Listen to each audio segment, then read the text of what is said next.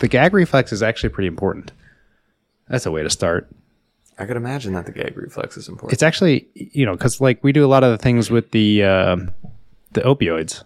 Mm-hmm. And one of the things is like trying to reverse the opioid suppression while keeping a patient somewhat unconscious. Because once they become conscious, then they get like acute withdrawals and things like that. And so if you can try to keep them unconscious, it's a little safer for everybody while the opioid goes through its course.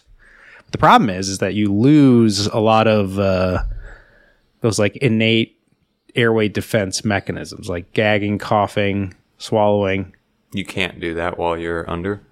Right. Well, you're unconscious. Oh, I didn't know that. For the most part. You can to an extent, but you lose a lot of it. And so there's always a risk of aspiration where you have like vomit and saliva and stuff go down your windpipe, and then you get aspiration pneumonia and stuff like that. That makes sense. Don't a lot of people overdose because they throw up and then gag on it?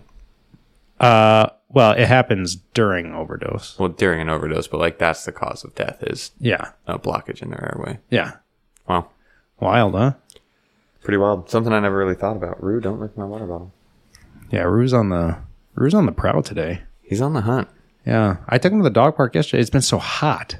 Yeah, it's impossible. Doesn't exactly get all of his energy out. No. Every time I try and walk Toph when it's this hot, he's got like 10 minutes tops. Yeah. And then he'll just sit down in a bush, under a bush where it's shady. And I'm like, all right, dude, let's go home. Yeah. And then he comes back and then he's ready to go. Wild. Anyways, I don't know. Anyways. That's how it goes. But yeah, I was, like I said, dude, my shoulder got realigned. New anatomical situation going on in there. Yeah. Lots of pops, lots of things. I don't know. Did you lift this morning? I lifted, yeah. Upper body? Yeah. I did some back stuff because I this is the weird thing, and I don't know what it is evolutionarily that is part of it, but when you get injured, there's something that just makes you innately like want to test that muscle at all times. Yeah, that's why my injuries last so long. Yeah. Like under normal conditions, if you pull a hammy or if you strain a bicep or you strain whatever muscle or something, like you would normally never just like walk around activating it, seeing which positions, like you'll try to fold your arm in the weirdest positions possible. And you're like, oh, it still hurts. It's definitely injured. And you're like, when on earth would you have ever put your arm in that position while you're sitting on the couch and you've literally Kimura'd yourself like as far as it can go? But when you're injured, that's what you do. That's what you do. You always test it. So I actually, when I first hurt my left arm, like on the elbow, and it's a UCL strain, I went to physical therapy for it and did a bunch of exercises. And they did tell me that something that I can do is like I hold my arm at a 90-degree angle out in front of me, and then I rotate my hands over. So like I'm, holding something vertically with like a neutral grip, and then pronate my wrist. Yeah. And if I can see the top of my hand with no pain and both hands pronate to the same horizontal level and there's no pain in my elbow, that's when it's safe to work out. But I would notice that like while I was being injured, it was only like a week ago that I could do that. But when you're sitting there, you'd go way past it and just see like, hey, can I turn my arm all the way inside out? Yeah, but like elbows tucked and then just rotate to make sure that it's okay. But yeah, I was doing all sorts of weird things like to make sure like, oh, there's still a little bit of pain in my elbow. I can't train. I can't, do any upper body stuff that involves my elbow like that. It's just the name of the game when you're injured. You just want to get back. Yeah. Maybe it's not even evolutionary. Maybe it's just us being idiots. Weird. Could be. I don't know. Could be an addiction to training. Who knows what it is? It's just how it goes. It's the name of the game these days. It's what you get for rolling with people that are not safe to roll with. No, safety is the number one priority. Safety is the number one priority. Speaking of jiu-jitsu and sports, let's go through some lessons learned from, I was going to say jiu-jitsu, but jiu-jitsu and sports in general. Because I think for some things it translates to other things. I think there's certainly some specialized lessons that you learn from a combat sport, whether it be boxing or jiu-jitsu or Muay Thai or whatever. Jeet Kune Do. whatever it may be. Whatever it may be. There are some unique things that you learn from combat sports that you don't learn through other sports, but I think there's very valuable things that you learn through doing sports in general. I agree. I think that these are more applicable to martial arts or combat sports in general. Yeah. Wrestling, boxing. I guess martial arts is a better way of Muay Thai, saying. Jiu-Jitsu, whatever it may be. Yeah. Karate even. Because they're so technique heavy. Where your technique is the thing that really carries you through. Like, you can have a shitty jumper, but if you're tall as fuck and you can just hustle, you can be a really good center. You can be a really, really good basketball player, and you have no free throw, no jumper, no short range, mid range, long range. Doesn't matter. But if you can hustle down the court and you can just block shots and get rebounds and dish them out, it's true. You're going to be an amazing center.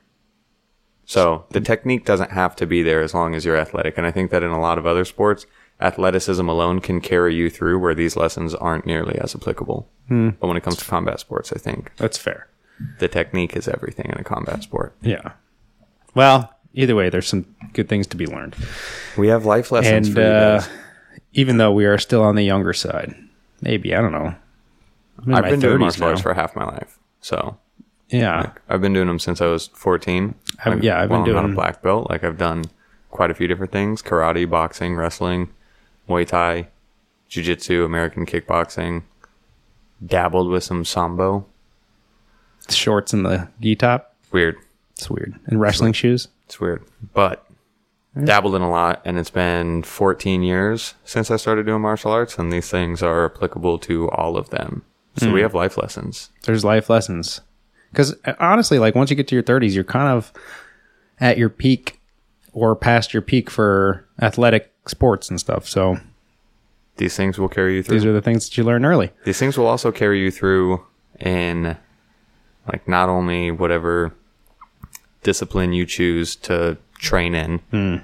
I think they're applicable to, like, business, relationships, work, just normal life in general. Regardless, the disclaimer is that it is a dynamic list that is ever changing and ever adding to and ever subtracting. But if we take a snapshot right now in time, this is what we got. And I will say that if you enjoy this, compliment Zach because it was his idea. If you don't like it, then criticize me because I choose what gets published. Also criticize me because I want to be better. Yeah. So let me know. I love constructive criticism. If you just tell me I'm a fat ginger, I don't know what I'm going to do. Probably nothing because I really don't care. But fat ginger. Yeah. One of those things is true.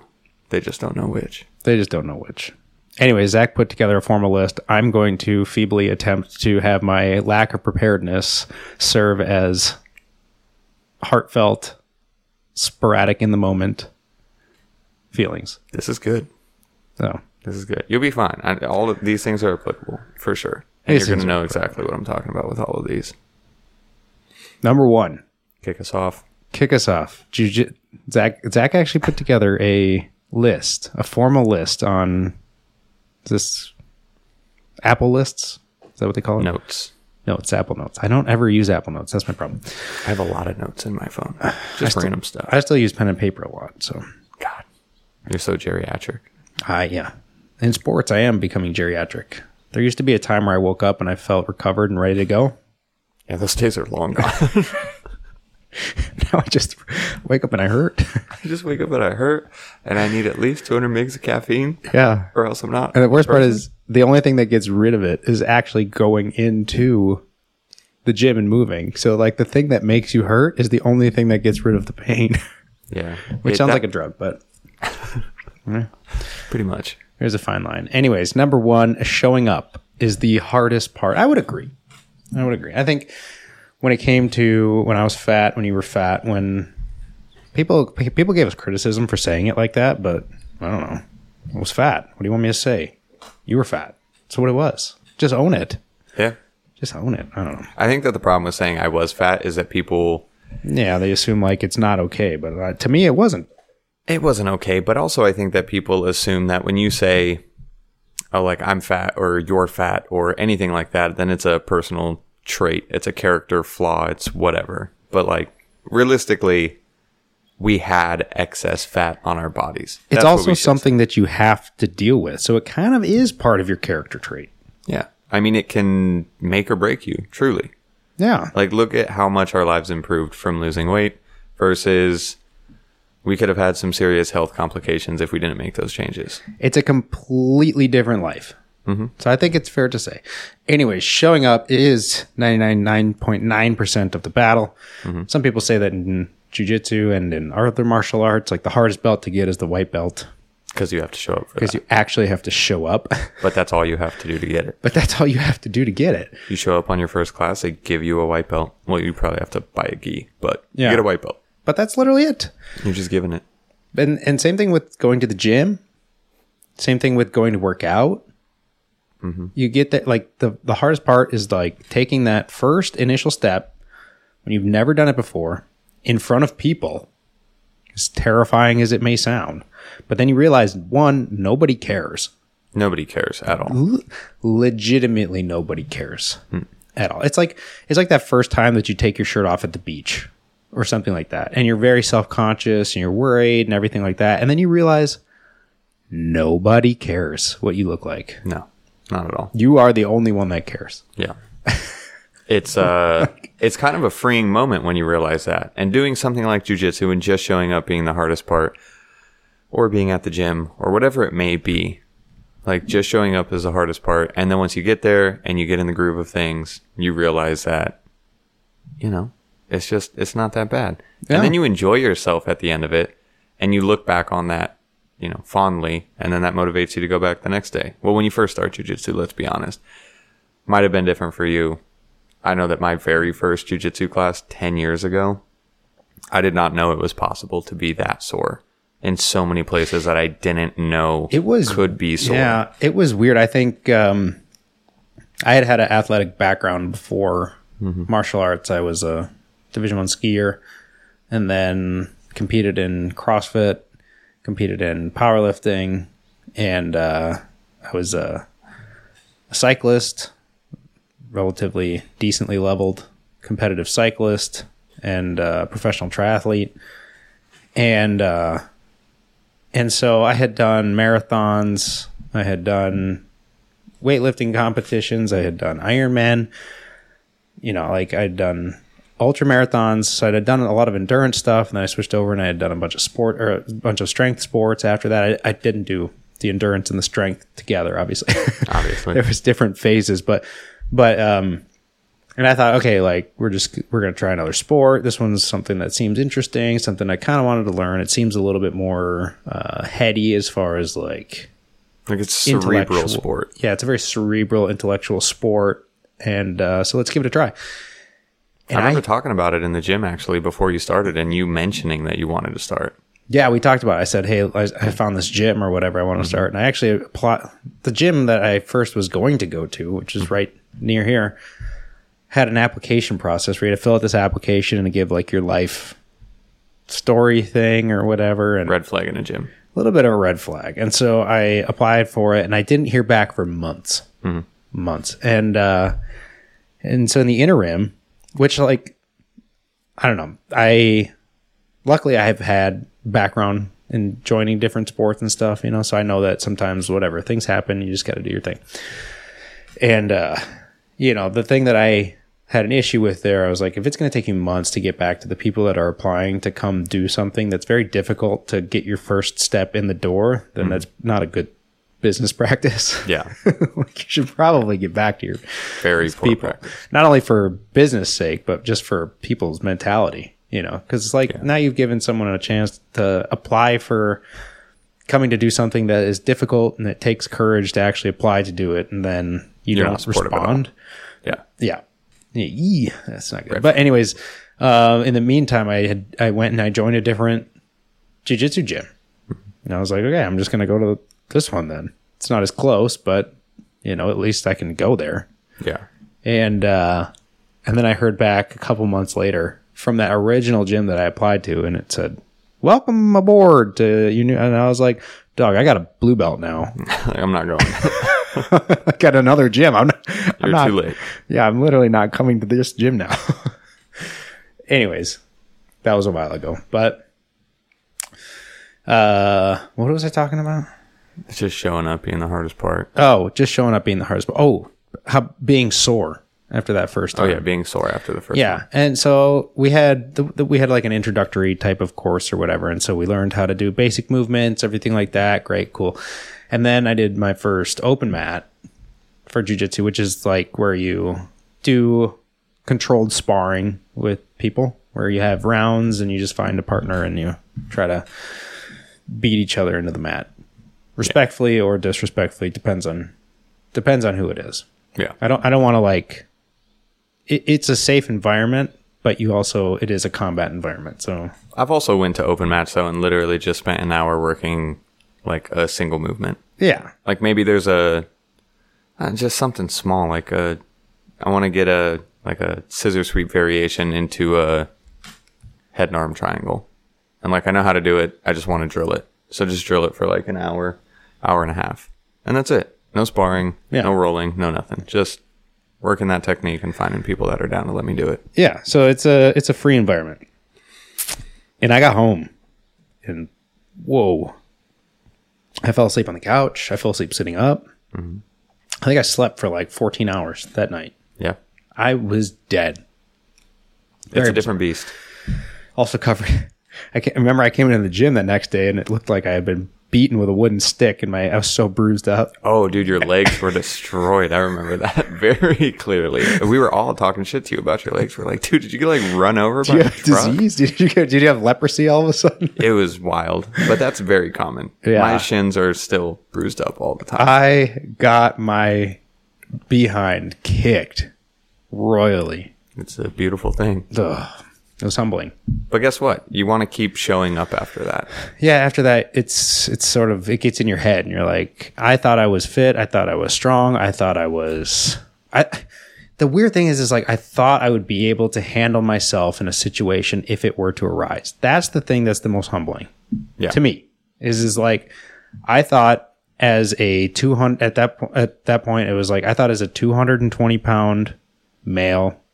powerlifting background, like at that point I could deadlift 6'10", I could squat 500 pounds, bench pressing still I think 405. You were well above average and into like high elite athlete categories of strength, right? Like I was doing that, I was running marathons still. It was like I thought, okay, we should be able in any situation to handle ourselves if any situation were to arise. Not that you would ever want it to, but there's something like when you're walking down the street, especially when you're walking downtown, you're like, what's going to happen?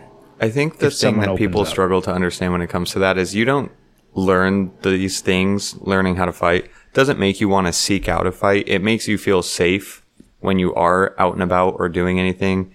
You know that you can handle yourself, one, because you train and you know the techniques, but also two, if you're unfamiliar with a situation, it's going to cause all sorts of physiological issues. Like if you've never been in an altercation before, blood pressure, your heart rate, everything is going to spike. Scared. You're going to get an adrenaline dump. Your hands are going to be shaking. You're not going to think clearly, but you experience that every single day. Every day, yeah. Every single day, day in and day out. You don't feel it. So you walk around safe, feeling safe, which frees your mind of any sort of worry when you're out and about. You're not looking for a fight, but you know that if something were to happen, you'd probably be safe. You'd probably make it.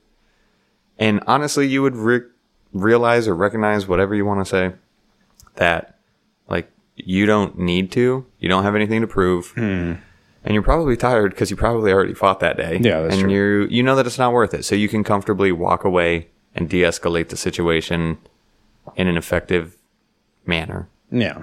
And you don't have to. So you just feel safe. Yeah. Yeah, that's it was... That's part of it. I realized that the first time also at the weightlifting gym, because it's just a feral place there. Oh, it's very feral. That we go to. We won't name the business, but it's a commercial gym that has a city that's also associated with it. Hashtag SoCal. SoCal. Yeah. You guys know. You all know. You can figure it out. It's got fitness in the name, and it also is a city somewhere in California. But yeah, some guy was just like throwing the weights all over the place. I don't care if you got bumper plates or whatever, and you got to drop the bar. Whatever. I don't care. you're deadlifting or something and you have a couple 100 pounds in the bar, sometimes it's not easy to let it down slow. I get it. Fine. Yeah. But if you're taking those like pre-built dumbbells that are like in those ladders, you know, and you're taking those and slamming them from above your head, like, hey, most of the equipment's already under repair as it is. So maybe don't do that. Yeah. Cause then it affects all of us. Yeah. And so I walked up with the guy and I said, hey, like, we got a lot of equipment that's broken right now. Would you mind just putting it back instead of throwing it? Because that's not what that's meant for. And he wanted to square up. And I was like, listen, man, I don't know you. You don't know me. We don't know what's going to happen here. We don't. Neither of us know what's going to happen here. Yeah. But let's just play this out. You know, I got probably 40, 50 pounds on you. You might be a kickboxer. That's fine. But like, you know, anyways, the point of the story is, because that story was going nowhere, is that in self-awareness, in previous situations, whenever that situation had arisen, my heart rate would start beating like boom, boom, boom, boom. Like I was nervous. I was sweating. It was like, because you don't know what's about to happen. You don't know what's about to happen. Like fight or flight was kicking in. But in that moment, it was like, just felt like, I don't know. We're just having a conversation. We're just having a conversation. And if it goes to something physical, it goes to something physical. But like, I don't know. It was like totally calm. So anyways, that was a weird experience. But anyways, going back to what you were talking about? Oh, we should just go to the next one. We should just go to the next one. That's our tangent. All right, number 2 on the list. And keep in mind that these are not ordered based on any sort of level of importance to either of us. It was just how I compiled the list.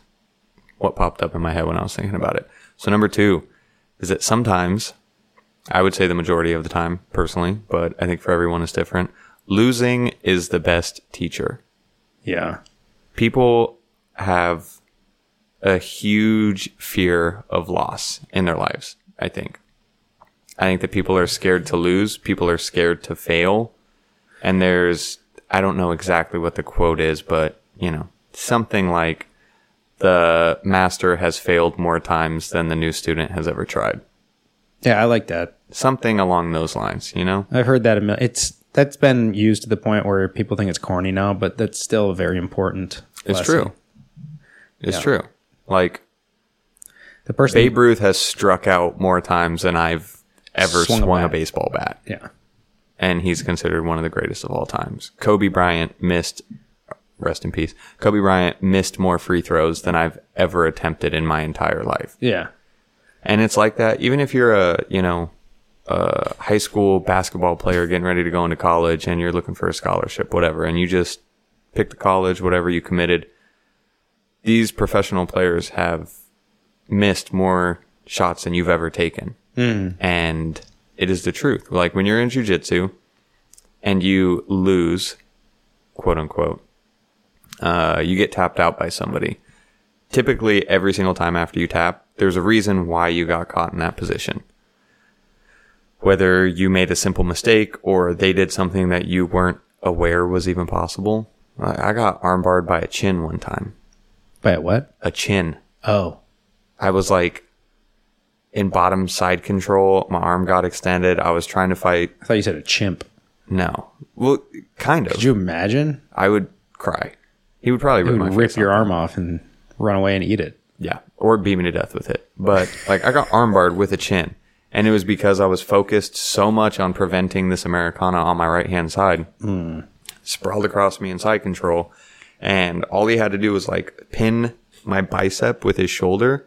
And then he was able to take his chin, hook my forearm like in between my wrist and my elbow. Like right center of the forearm. And then he just arm locked. Drug his chin down. And I got armbarred. It was a good lesson though. Yeah. And the majority of the things that I've learned in jiu-jitsu have came from me, quote unquote, losing or getting tapped out. And then it leads to curiosity. It leads to me being like, well, why did I, what caused me to lose the position? Why did I get tapped out right there? What happened? Like, I'm not sure what's going on. Yeah. And then that provides a space for me to learn and grow within. And it's the best teacher. Because if you're winning every single round, you're not progressing. Yeah, I think same thing holds for weightlifting, powerlifting and stuff too. I think when it was like at least for me, when I was actively building up the weights for competing, you failed a lot. Yeah. A lot. Like you had to go to failure, but you had to figure out where that failure was. Because if you're always just lifting within your means, there's no reason for you to get stronger. Yeah. There's no stimulus for it. But if you're actually going up to failure, whether that be in reps or whether that be in weight itself, like then you actually have a stimulus for growth to occur physically. Yeah. And I think that was that was something a little bit what's the best way to put it? I feel like a lot of sports, whether it be jiu-jitsu, whether it be weightlifting, running, whatever, skiing, biking, name the sport. I think there's a humbling aspect of it in the sense of like you learn how to deal with losing. Yeah. You know, I think it's better with, you know, the quote ball sports or something growing up, whether it be like football, basketball, baseball, team type of oriented sports, right? Because you're contributing to something and you lose and, you know, that everything, you have to make yourself plus everyone else better. Not you personally, but everybody has to get better. And so it creates sort of a motivating type of environment. And same thing with, I think with martial arts or with jiu-jitsu or something like that, or even when I was doing a little bit of boxing, like when you lose, there's a sort of a realization that, okay, I was bested and there's something that I can learn from it and there's something that I can move forward from it. Mm-hmm. And it's humbling because sometimes you get beat by someone you would not expect to beat you. No, at all. Especially in jiu-jitsu. Yeah, like you're more physically intimidating or you're more physically imposing and they tap you out. And sometimes you get treated like an absolute child as far as you feel you can't move. Yeah. Like they are better than you. You cannot move. And learning to sort of appreciate that and learn what you can learn from them, I think is important. But, and where I'm going with this is that it can be humbling in the fact that you sort of just realize that there are bigger fish out there, no matter what. Yeah. In everything. And I think with the endurance sports, there was a unique thing in that I don't feel like that was the case. And I don't know why. And I think part of it is like when you lose, there's a lot of things that go into it. And like, yeah, you have to be faster and things like that. But you spend a lot of time in the sport by yourself. So you don't know why you lost necessarily. Yeah. Like, you know, you need to go faster. But there's so many factors that go into that. Yeah. It can be your wax if you're skiing. It can be the conditions. It can be your shoes. It can be your equipment. It can be a million different things outside of your control. And I guess some of that turns over to team sports too. Like sometimes you can lose and it's not your fault, but I don't know. With endurance sports, I didn't feel the humbleness that I did with when someone just beats you. Literally it's a different thing. Beat you. Yeah, it's a totally different thing. They literally kick your ass. And sometimes there's nothing you can do about it. Yeah, I don't know. I think though it can go the other way though too. Sometimes with the combat sports or with jiu-jitsu, or where sometimes you might get an inflated ego when you're walking around the streets and you're like big man on campus because I learned how to heel hook someone on a Thursday. Yeah. You know, you're like, calm down there, Scooter. That's more of a personal thing, I think. Just because you know how to do that doesn't make you king of the mountain, you know? No. So because a person you think you could do it to might also train, and they might be way better at defending heel hooks. Yeah. And when you go for your heel hook, they're going to roll out of it. Yeah. And they're going to heel hook the shit out of you. Yeah. So maybe it's just I think that's just a gym culture thing. I think it's a gym culture thing. Sometimes you walk into gyms, if you train at multiple, if you have experienced training at multiple gyms especially with jiu-jitsu, I think if you're a big man on campus, there's a sense of ego that fits in, and it's sort of big fish in a little pond syndrome. And then when you finally go to another one, different gym or something like that has more bigger guys, high level people, whatever, then it suddenly can humble you very fast. Yeah, I agree. I think that this one goes into number 3 Perfect segue into it. What's 3? Strive to be 1% better every day. Incremental progress. 10% better every day. You can do 10%. You can do 100%. Exponential growth. Like, you need some of that special juice. If you know what we're talking about. Trenbolone sandwiches. Trenbolone. I was talking to someone this morning about peptides. Mm-hmm. You remember when those were... Are those still hot now? I don't remember. I don't know, dude. I don't keep up. Yeah. Anyways. SARMs. We live that natty life. Selective androgen receptor modulators. Oh, yeah. SARMs. Yeah. Teach their own. It's unregulated Wild West out there with supplements. Anyways, strive to be 1% better. Every single day. Every day. Because if you look at the challenge of, like, I need to be a black belt, it takes a long time to get a black belt. I think the average is like 8 to 12 years to get a black belt. You don't do that overnight. It takes about 5 to get a PhD. Yeah. Just to put in, well, it takes 5 graduate study, but you also need undergraduate, which is like 4 years. Yeah, but you can knock out. So 8 to 9 years average. You can do it in 7 if you do running start in high school. Yeah. Graduate high school with an associate's, bachelor's at 20. Yeah. You could have a PhD by 25. Yeah. But regardless of that, it can take you 12 years. It can take longer than that. Some people get stuck at brown belt for like 8 years. Mm-hmm. But on average, 8 to 12 years. It takes longer to get a black belt in jiu-jitsu than it does to get a PhD on average. It's true. Same thing though. You basically have a PhD in killing. Pretty much. Yeah. But which also I think is probably a similar thing, is that when you get your PhD, like, yeah, you've learned a lot, but that's when it just begins, because now you start doing your research. So now you have all of these things that you're learning with your background. When you get a black belt, it's the same thing. Like, yeah, you learn the foundational stuff, but when you get to your black belt, that's not the end of the journey. That's kind of the beginning of it. I always thought when I got my PhD that the second year of my PhD studies, it took me 4 years to get my PhD. Mm-hmm. 1 day shy of 5, or excuse me, 1 day short. Hang on. 1 day shy of 4 years. Okay. So I did it pretty quick. Mm-hmm. I always said like that the end of the second year of my PhD program is when I felt that I was the smartest that I've ever been. Yeah. And it's just nothing. And it's just gone down since then.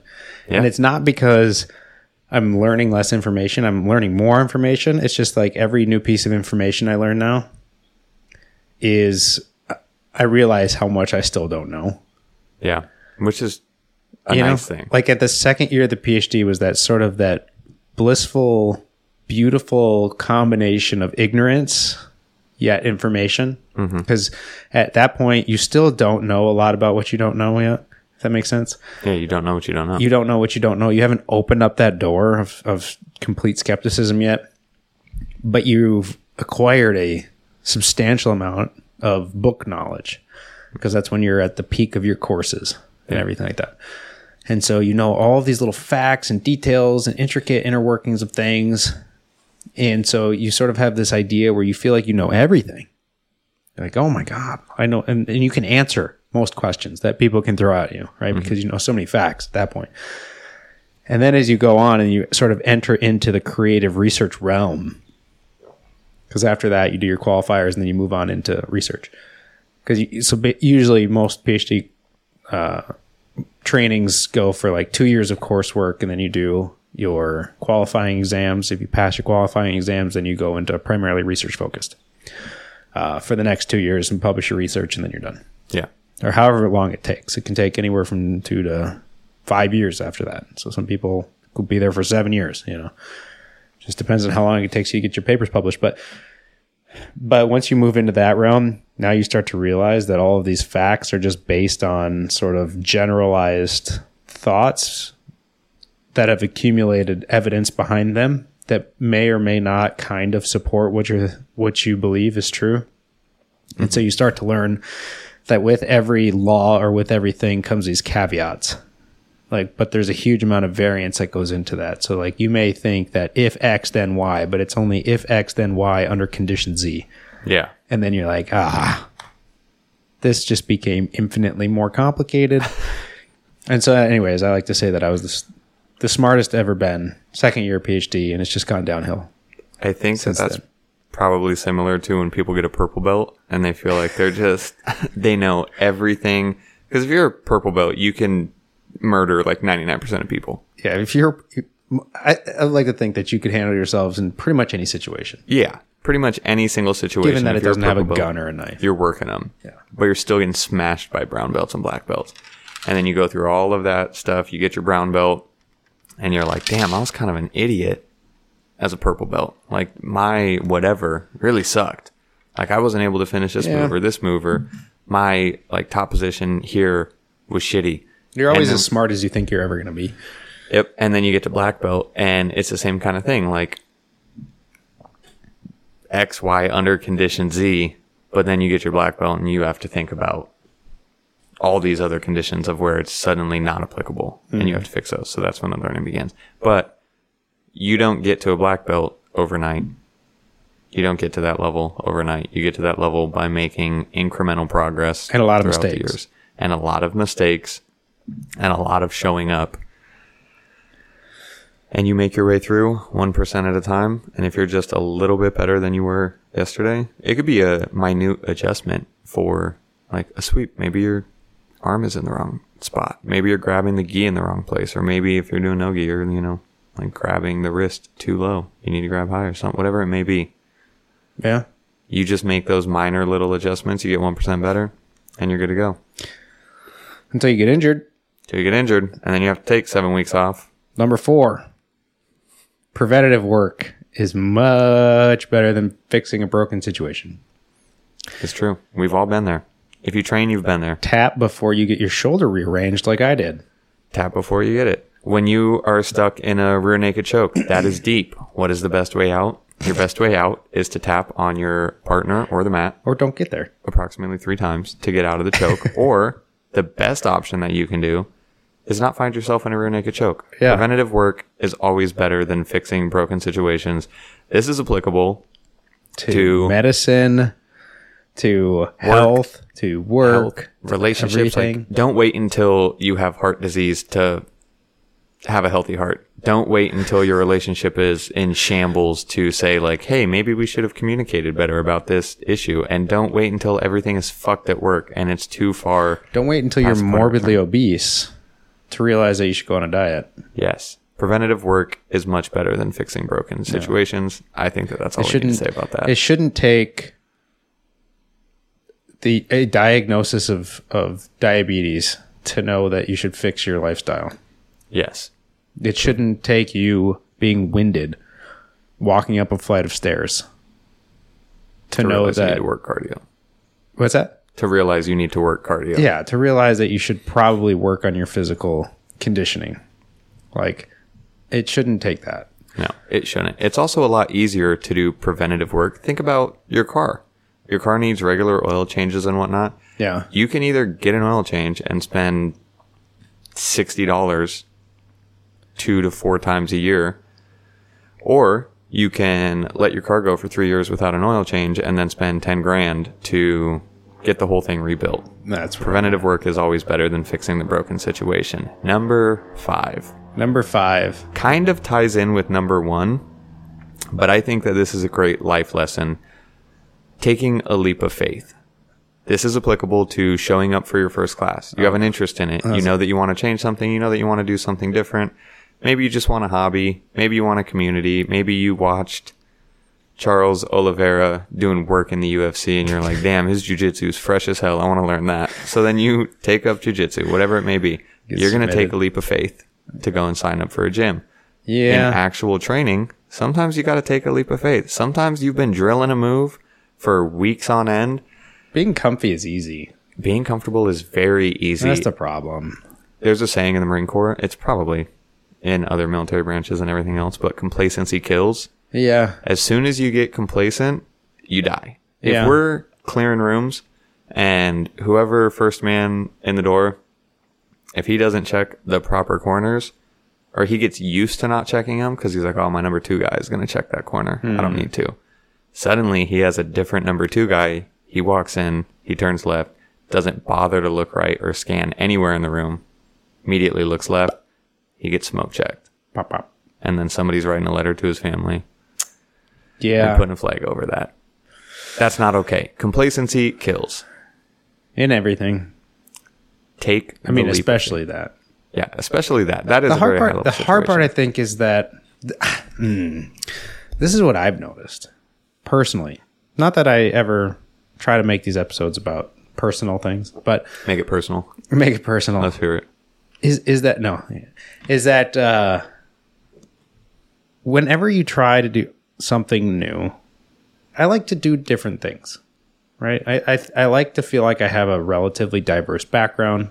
Yeah. I was in farming, went to diesel mechanic, was a bicycle mechanic, was a skier, was a fat guy, was a runner, triathlete, powerlifter, CrossFit person, owned a gym, went to graduate school, got a PhD. You've done a lot. Got two.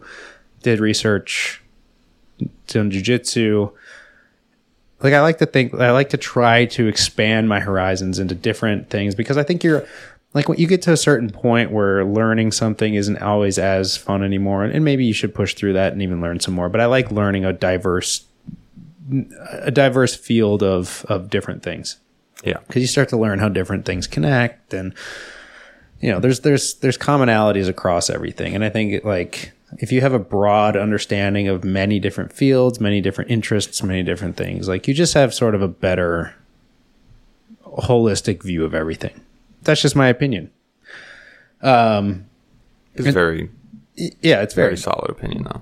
Yeah, whatever. And so, like, that's sort of my thing. But with that comes, like, you always have to try something new. And you always have to take some risk somewhere, especially if it's for career wise or something like that, right? Mm-hmm. But every time you start something new, you find out very quickly, like, there's a lot of resistance from the people that know you as who you are already. Does that make sense? Dude, I deal with this a lot. We've talked about that. We've talked about it for weight loss. Is like, a quick way to lose a lot of your friends is to lose a lot of weight, because they know you as the fat guy, as the fun fat person. Yep. And then suddenly you're into fitness and you're into things like that. And even though it's better for you in the long run, you're gonna get pushed aside as, you're not part of the group anymore or whatever. And you have to make a choice of, like, do I want to stay where I'm at, be comfortable for the sake of other people's opinions, or do I want to actually better myself? Yes. And along that is going to be having to cut loose ends. You have to cut loose ends, because I think when people see you growing in that kind of way, it makes them insecure about their lack of growth. Right. So, like, the people that are supportive, I had plenty of supportive people when I was losing weight. People that would hype me up, people that would tell me that I was motivating them. Like, you're already in shape, dude. You have, like, okay, you have visible abs. Like, I still can't see my dick when I look straight down because my stomach is so big. Like, how am I motivating you? But it's because it's like, damn, like, if you can do this, then I can do it. But there's other people that are like, oh, you're putting way too much into this or whatever. And it's just because they don't want to make the change themselves. And that's fine. But if they're not going to be supportive of you trying to grow and better yourself, then you don't need spot them at the table. I've learned now that it's a good thing to find that out, because then you don't need that anyways. Like, you don't need that in your life. No. But it's just, I don't know. It's very weird. And you see it, same thing for research and things like that, where you see, like, you want to try a new idea because you think it's important, you think it's good, and then you get all the pushback and stuff because it's different and they didn't think about it. Yeah. And they're like, why would you do that? It's more about them feeling self-conscious that they didn't come up with it than it is more about you coming up with something cool. But I think the quicker that you can cut that out, because just as much as there is that, there's the subgroup of individuals that are going to be excited for the new things that you're doing. Yeah. Excited for seeing you strive in new opportunities. And those are the people that get happy about seeing you do things that are good for you. Yeah. And part of that is about finding the right group and mentors that are, especially in a professional setting, finding the right mentors that are able to steer you in the right direction without, it's a weird fine balance. Yeah. Right. They need to be able to steer you away from doing something bad. Yeah. Like have that foresight of like, you need enough freedom to be able to explore your interests and to better yourself or whatever. Yeah. But there are certain endeavors where it's like, maybe that's not the greatest opportunity. Like if you're a really bad musician and you want to be, and you want to, how do I word this? If you're a really bad musician and you want to be a musician and that's what makes you happy, by all means, do it.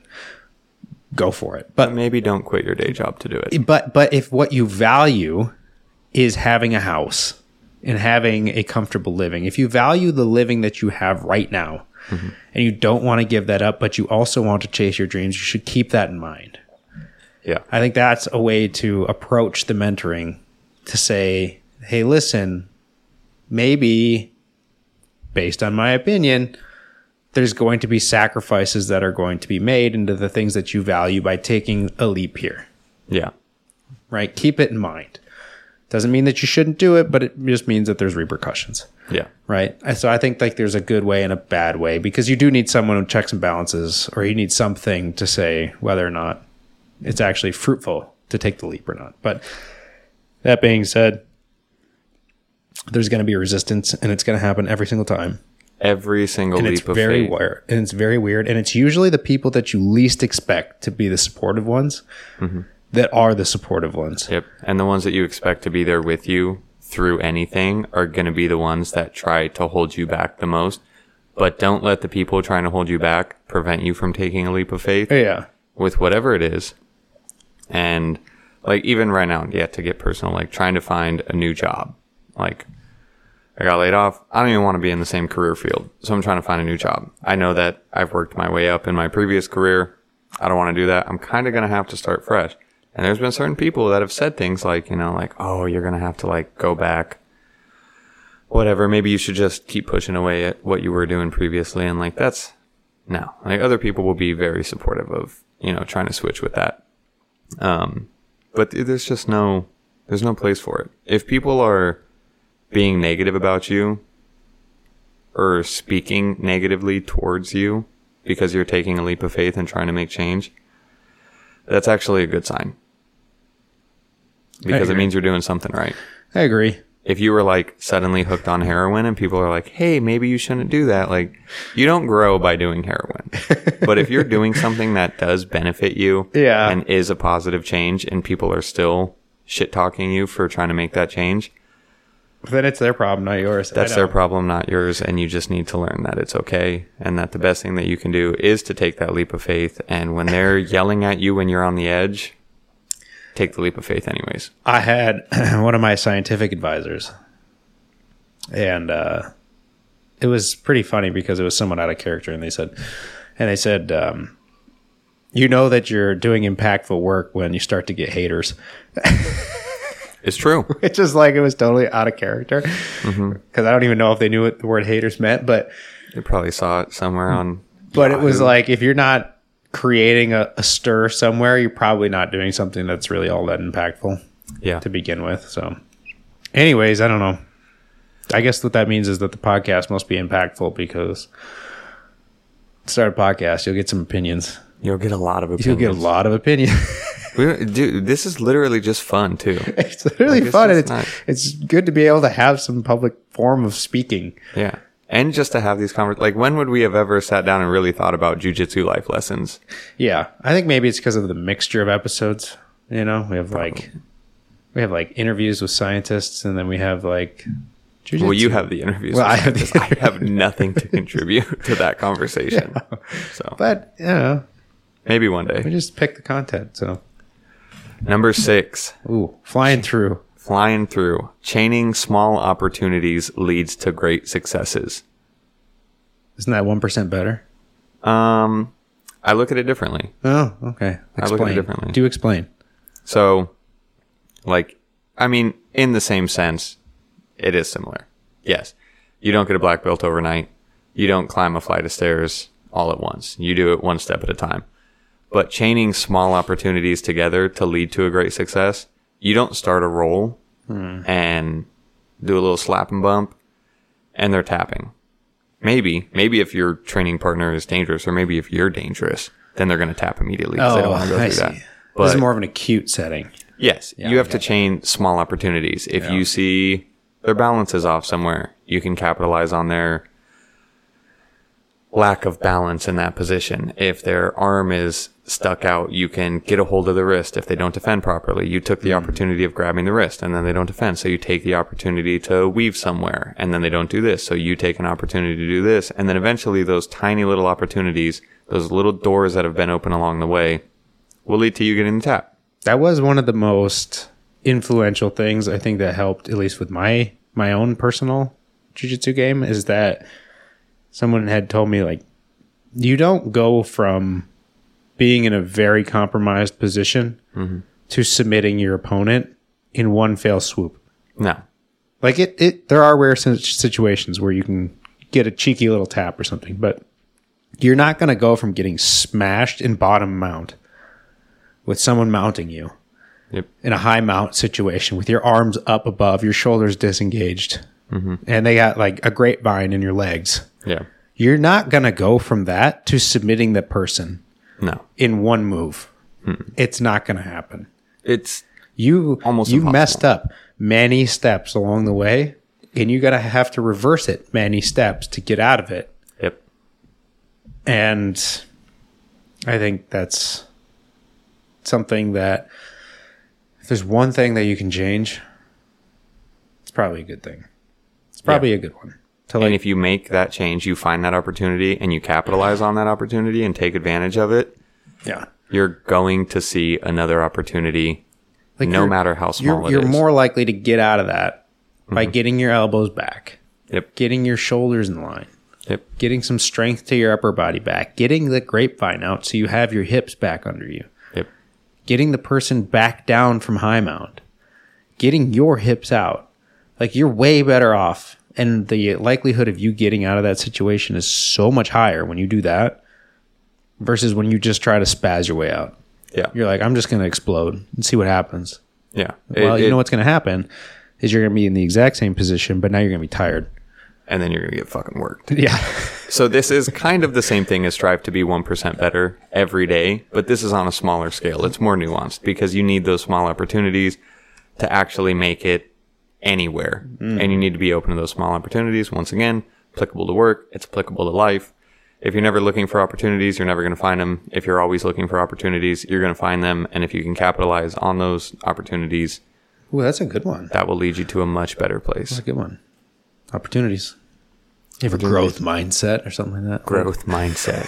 I'm what do they call themselves? Biohackers. I'm a growth biohacker. I use... It's so cliche, but... lion's mane to... lion's mane, horny goat weed. Horny goat, whatever the hell it is. That's not the purpose of this. I started taking... horny goat weed? No. I don't even know what it does. I don't either. And I've worked with goats. I started taking the... Speaking of horny goat weed, Zach's coughing it up. We're going to cut that out. Sorry. I started taking those like athletic greens. AG1? Well, I take it off-brand. Not off-brand. I take the Allmax Cyto greens. Mm-hmm. Allmax is a decent nutrition company. Like they have good protein powders and stuff. Whatever. Everyone just knows the name or athletic greens, so it's their version of greens. It's like the same thing. It's literally it's all the same stuff or whatever. First of all, that stuff tastes nasty. It's not very good. That is disgusting. It's like you're literally just drinking pond scum. It looks like pond scum. It's like microcrystallized pond scum. Yeah. And the weird thing is, it's like if you go and you just grab a bunch of algae out of the water and you start eating it, you're gonna look like a murderer. Oh yeah. You're gonna look like a psychopath. It's no different than like if you're in the pool and you're peeing, it's fine. No one thinks twice about it. But if you get out of the pool and you pee into the pool, you're a weirdo. You're a psychopath. The outcome is the same. Yeah. Anyways, if you go and eat algae, you're a psychopath. If you take these athletic greens or these cyto greens or any of these green supplements, it's totally normal. It tastes like ass. Mm-hmm. It's bad. I don't know. I do feel like the problem is every time I try to take something, I get like 8 different things, and I'm like, I'm going to take them all. So I have no idea which one is actually working. No. Like I started taking that and an NO booster because I saw someone that was real veiny at the gym, and I was like, I want to pop my veins out a little bit more, and some amino acids at the same time. And so taking all three together, you feel great. Yeah, you sleep better, you recover better, vascular? You got a good pump. Like it's great. Because I got them at Grocery Bargain Outlet. They're on sale. Normally I don't take any supplements, but they were on sale. It was a good price. It was like, all right. Because I've taken a ton of supplements. I just don't on the regular take a lot of them. Yeah. I take greens pretty regularly. I have like athletic greens, and then I also have some of Jocko's greens. Basic. Yeah. Basic. Which is crazy. I got made fun of for taking like AG1 athletic greens. Like, oh, you're such an influencer. And I was like, what do you mean? Like, such an influencer? Like, what are you talking about? And they're like, all the Instagram influencers are, sponsored by If they want to sponsor this podcast, then I will tout the benefits. Tout the benefits, dude. But no, like, I didn't always look for opportunity. Always look for an opportunity and chain them together to a great success. I didn't even know that influencers did AG1. Like, I don't follow influencers on Instagram. Yeah. At all. So I had no idea. I was just looking for a green supplement because like I have gut issues and I was trying to find a way to fix them. Yeah, if it works, it works. It helps quite a bit. Yeah. It helps quite a bit. But to say all of this, we're not talking about like growth hacking or some like weird super motivational thing. Like just look for opportunities and capitalize on the opportunities and beyond athletic greens. Beyond athletic greens. Yeah. But AG1. But if you want a green, you know how to get a hold of us. Cyto greens.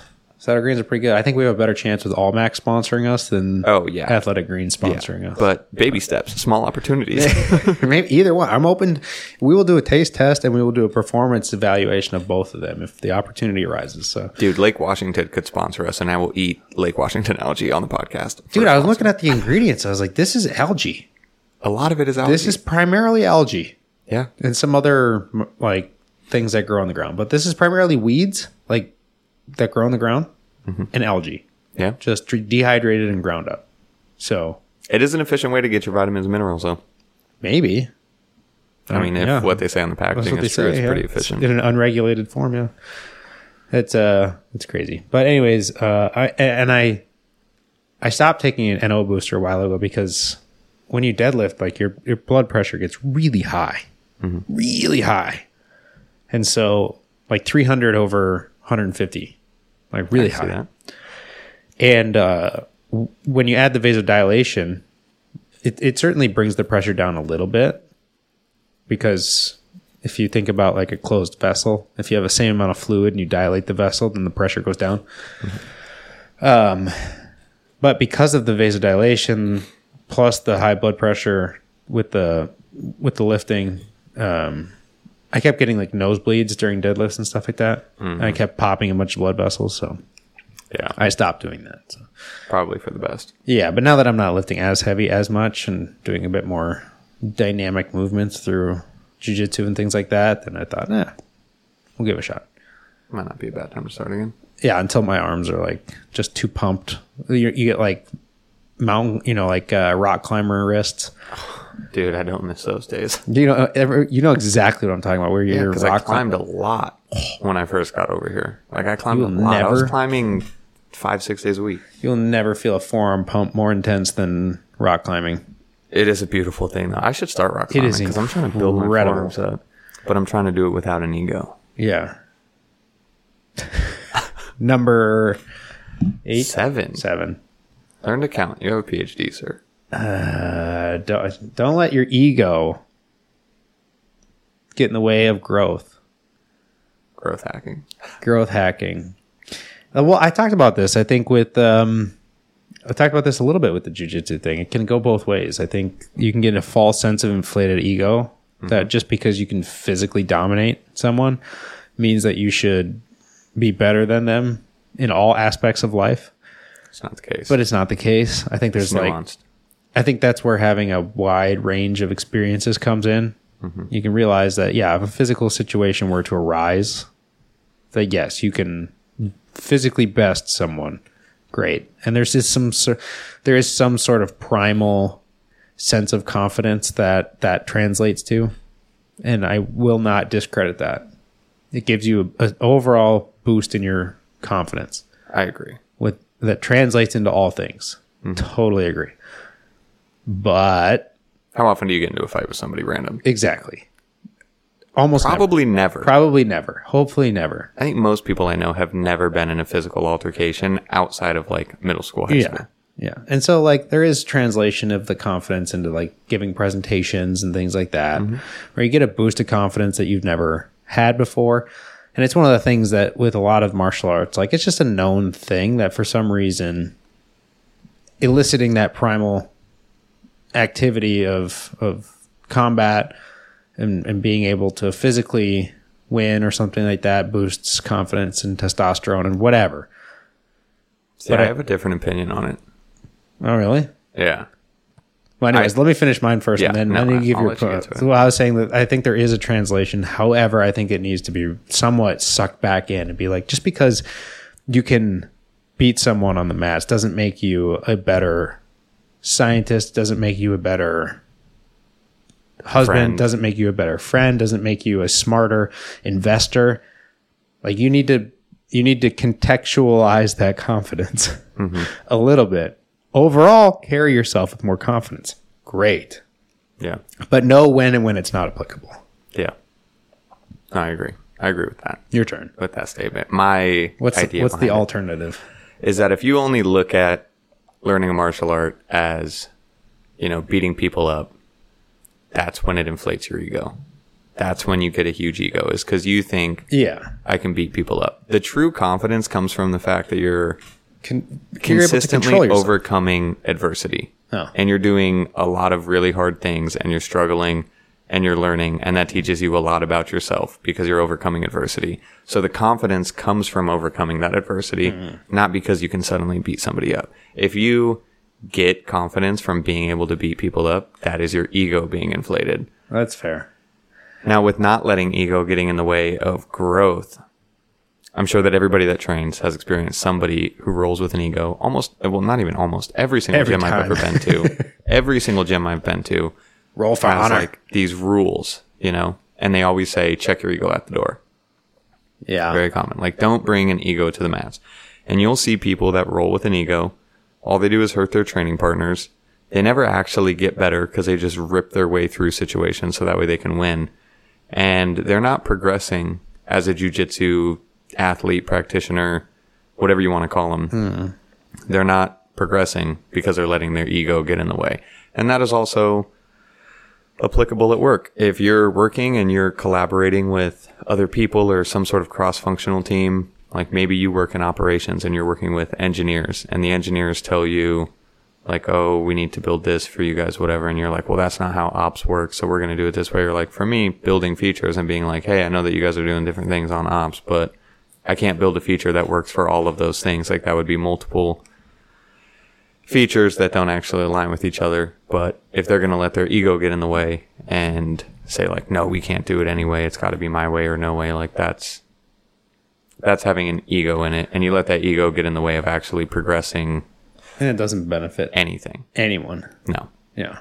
It just gets in the way. Yeah. And it will prevent you from growing. If you have a personal ego and you want to grow in some way in your life, and you have an ego and think that you're the best there has ever been at that thing, you're never going to grow. You're never going to get better. Don't stink. Yeah. Don't let your ego get in the way of you potentially growing, whether it's in jiu-jitsu or your personal life. Don't be a big fish in a little pond. Don't do it. Don't do it. Grow to be a big fish in a little pond and then get into a different pond. Yeah. Get into a bigger pond with bigger fish. Get into a bigger pond with bigger fish. And then rise to the occasion. Yeah. Then you're going to grow even more. Crazy concept. I do like the what Jordan Peterson has to say about having the capacity for violence, but being able to control it. Yeah, I like that. Like the confidence comes not from knowing the situation, but like the confidence comes from having the capacity for violence. Yeah. But being able to control it. Yeah. Which he says too, when he says like, you're not a good man if you're harmless, because you're harmless. Yeah. Like if you can do harm. It doesn't take any effort to make yourself harmless if you are harmless. Yeah. Because you can't do anything. Right. But if you can inflict serious violence and you're able to control actively choose not to, and you control it, Like, yeah, that takes strength. That takes strength. That takes courage. That takes resiliency. That takes all sorts of different things. And I think that is applicable, like, in the Marine Corps, knowing when to shoot and when not to shoot. Yeah. Like, you can end somebody quickly, but should you? Probably not. Yeah. Yeah. It's applicable for a lot of things. Jordan Peterson also talks about lobsters constantly. He talks about what? Lobsters. Dude, the stomatogastric ganglion. Is that what we learned from a lobster? That's where we learned, like, the majority of how neurotransmitters work. It's crazy, dude. Lobsters are so important. Serotonin, GABA, glycine, glutamate, norepinephrine, substance P, all these neuromodulators. We learned from the lobster about how they interact in neural networks, and they work the exact same in the lobster as they do in a human. I am going to go on the record and say that. We're a lot like lobsters. Well, the thing is like, people are like, well, it's, you know, I hate using that, but sometimes you hear a criticism of Peterson's of saying that it's a lobster, it's not a human. How it works in the gut of a lobster is very much different than that of how it works in the brain. And it's like, that's not the point. Mm-hmm. The point is that we learn how these things are released. We learn how neural networks interact. We learn which receptors are taking which neurotransmitters and which neuromodulators and how they can influence one another, which translates into how it works in the brain. And it just so happens that when that orchestration of neuromodulation occurs in the brain, that it has a behavioral output. Okay. So it's nuanced. Yeah. These damn lobsters. 8. Number 8, embrace change. I'm seeing a pattern. What is the pattern? Be open to change. Be open to change. Be adaptable. Adaptable. Adapt, overcome. Improvise, adapt, overcome. Adapt, overcome. That's the quote. That's true. I think that's one of the things, especially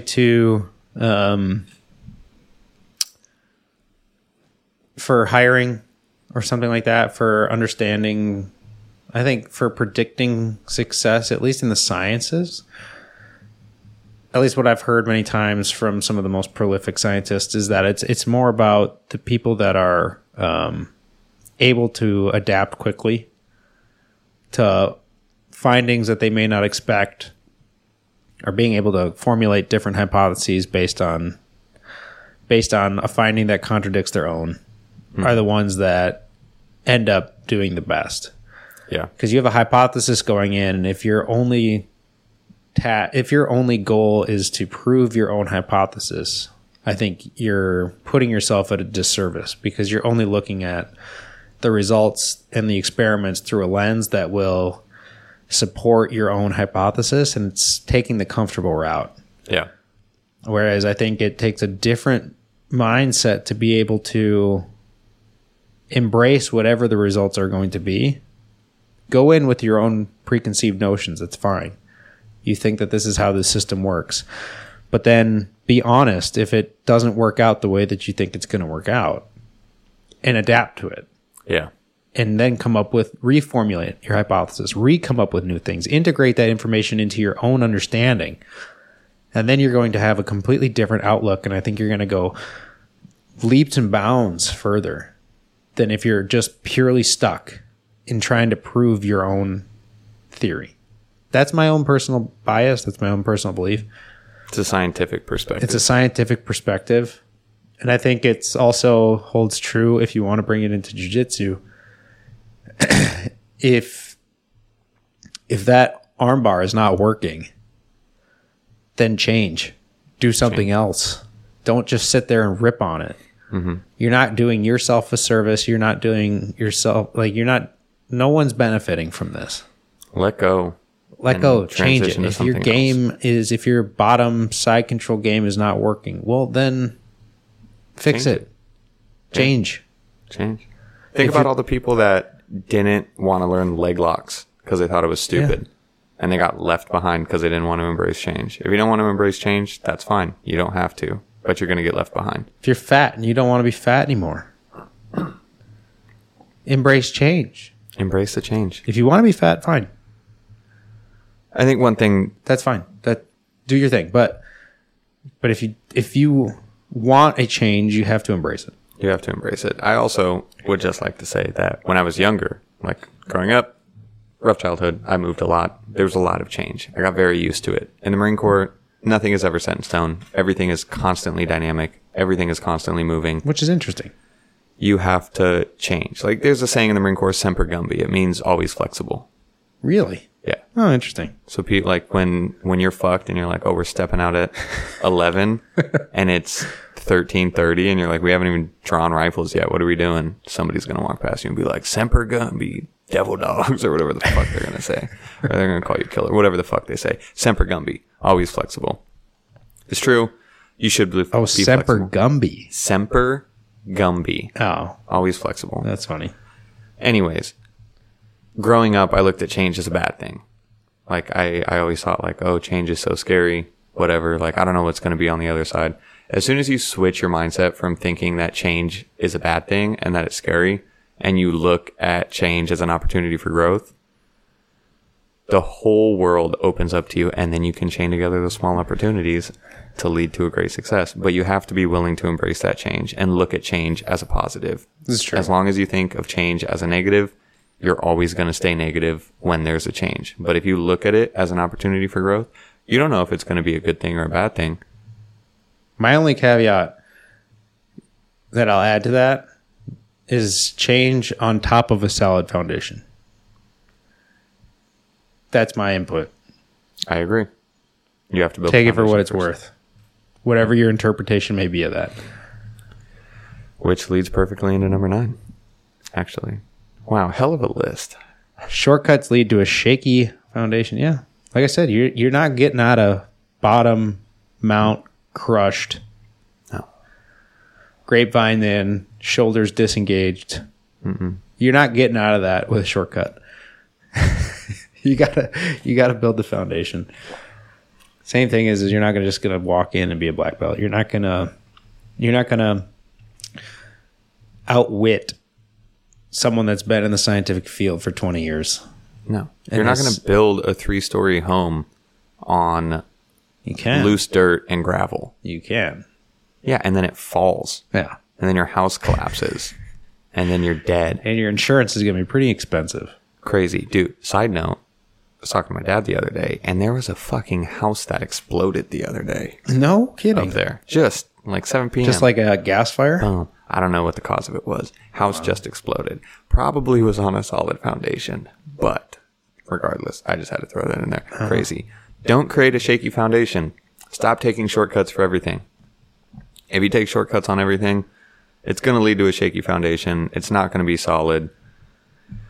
And you're never going to be able to build anything on top of it. And unless you want to build a solid foundation, change is always going to be scary. But if you take the time, put in the effort, build a solid foundation, it's going to pay dividends back.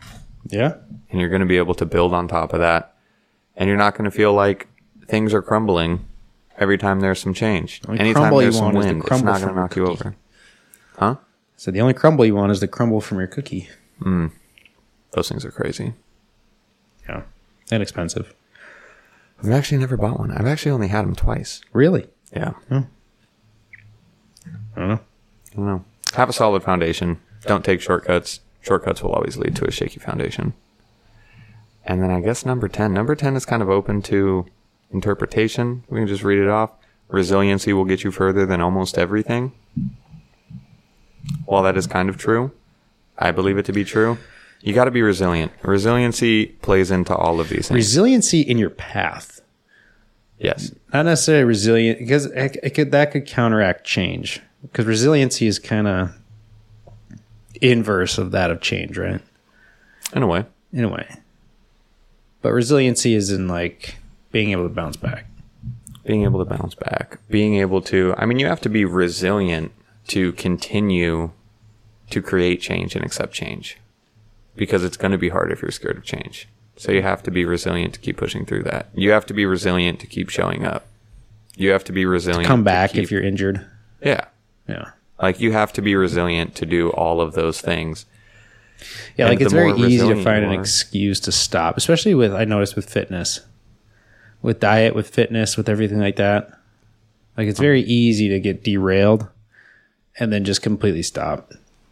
It'd be like, I ate bad this week, or I hurt my wrist, or I hurt my shoulder, or I hurt my knee, or something's tweaked, so I'm just going to stop.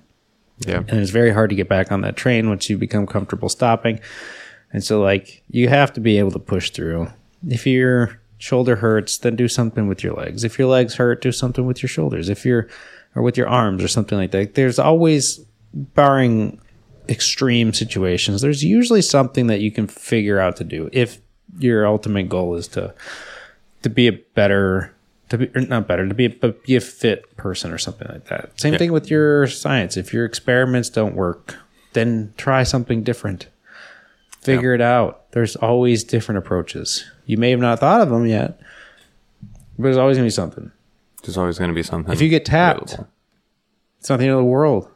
You've learned something. Get back on the horse. Small opportunities. Yeah, you've learned something. You figured out where you should not be. Take a mental snapshot of how your body felt in that position, and make sure if you're getting close to that again, that you get out of it. You know? It's the truth. The exact definition of it is of a person or animal able to withstand or recover quickly from difficult conditions. You looked that up, didn't you? I did look that up. I just Googled it. I thought you just pulled that out. No, it's the beauty of having a cell phone. You can look these things up. That's fair. Being resilient and being able to withstand those difficult conditions and understand that you'll come out the other side better for being resilient. Obviously, there's some times when you can be too resilient. If you hate your job, you're underpaid, you're overworked, you're treated like shit, being resilient is not going to get you anywhere. But embracing change will get you somewhere. So you need to figure out the balance between being resilient and being willing to embrace change. But when you decide, hey, this job fucking sucks, I have 50 grand saved up, I can take 6 months off and find a new job. Yeah, be willing to embrace that change, but also be resilient enough to stay on that path. Yeah. And withstand those difficult conditions of looking for a new job. This is going to sound dumb, but I don't think you've ever given me that warning before saying something. I think I've said it a lot. One of the things that I noticed, and is actually quite motivating, is when I watch Rue at the dog park. When I watch my dog at the dog park, my dog is a very social dog. Mm-hmm. He loves people. He loves animals. He loves everything. He will try to get birds to land on his snout. Like he's a lover, not a fighter.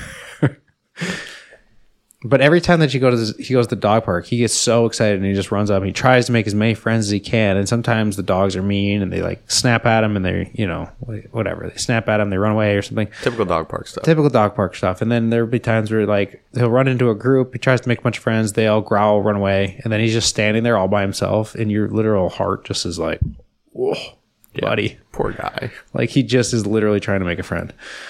And he gets rejected because you know what that feels like. Mm-hmm. But then he goes over to the next group and it happens again. And then he he looks sad. He looks around, but then he just like picks it up, gets back on the horse and goes over. And then eventually he finds, out of all of the dogs, he finds like one or two that are really playful. Mm-hmm. And he has a grand old time, but it took 35 rejections before he found that one or two dogs that were willing to do, really playful wrestling type of stuff. And he has the best time possible ever. But if he just took that first rejection and then just left, he would say the dog park sucks. Yeah. He would say, this is miserable. I hate it here. I don't like going. I'm never going to go there again. But he was resilient enough to just push through and it's a lot of rejection. Yeah. And then he leaves and he goes, this is the best place ever. Mm-hmm. Loved it. Every time you get close, he just starts crying with happiness, like whimpering and stuff, like trying to get out of the car. Yeah. And it's like, there's a lot to be learned there. That is a resilient dog. There's something to be learned there. That's also a good thing, though, is that he's embracing the change that okay, this didn't work, but what can I do next? Embraces the change to go to another one, and then he's resilient enough to just keep trying. Yeah. Lessons learned from a Labradoodle. Lessons learned from a Labradoodle. There's a lot of lessons to be learned from her, I think. That's how it goes. All right. 10. Lessons. Done. Got him in the books. Look at that. Hour 20. Hour 20. Not bad. Not bad. Not bad. There was some long-winded answers. I was doing the math and I thought, ooh, if we do 10, even if it's 6 minutes each, that's already an hour. Yeah. But no, this is perfect. Yeah. Pumped it out. All right. rss.com/neural network. Apple, Spotify, Google, bunch of other places. Comment, like, subscribe. That's it. Okay, bye. Happy Friday. Happy Friday. Or for you guys, happy Monday. Happy Monday. Have a great week. Okay, bye. Okay, bye.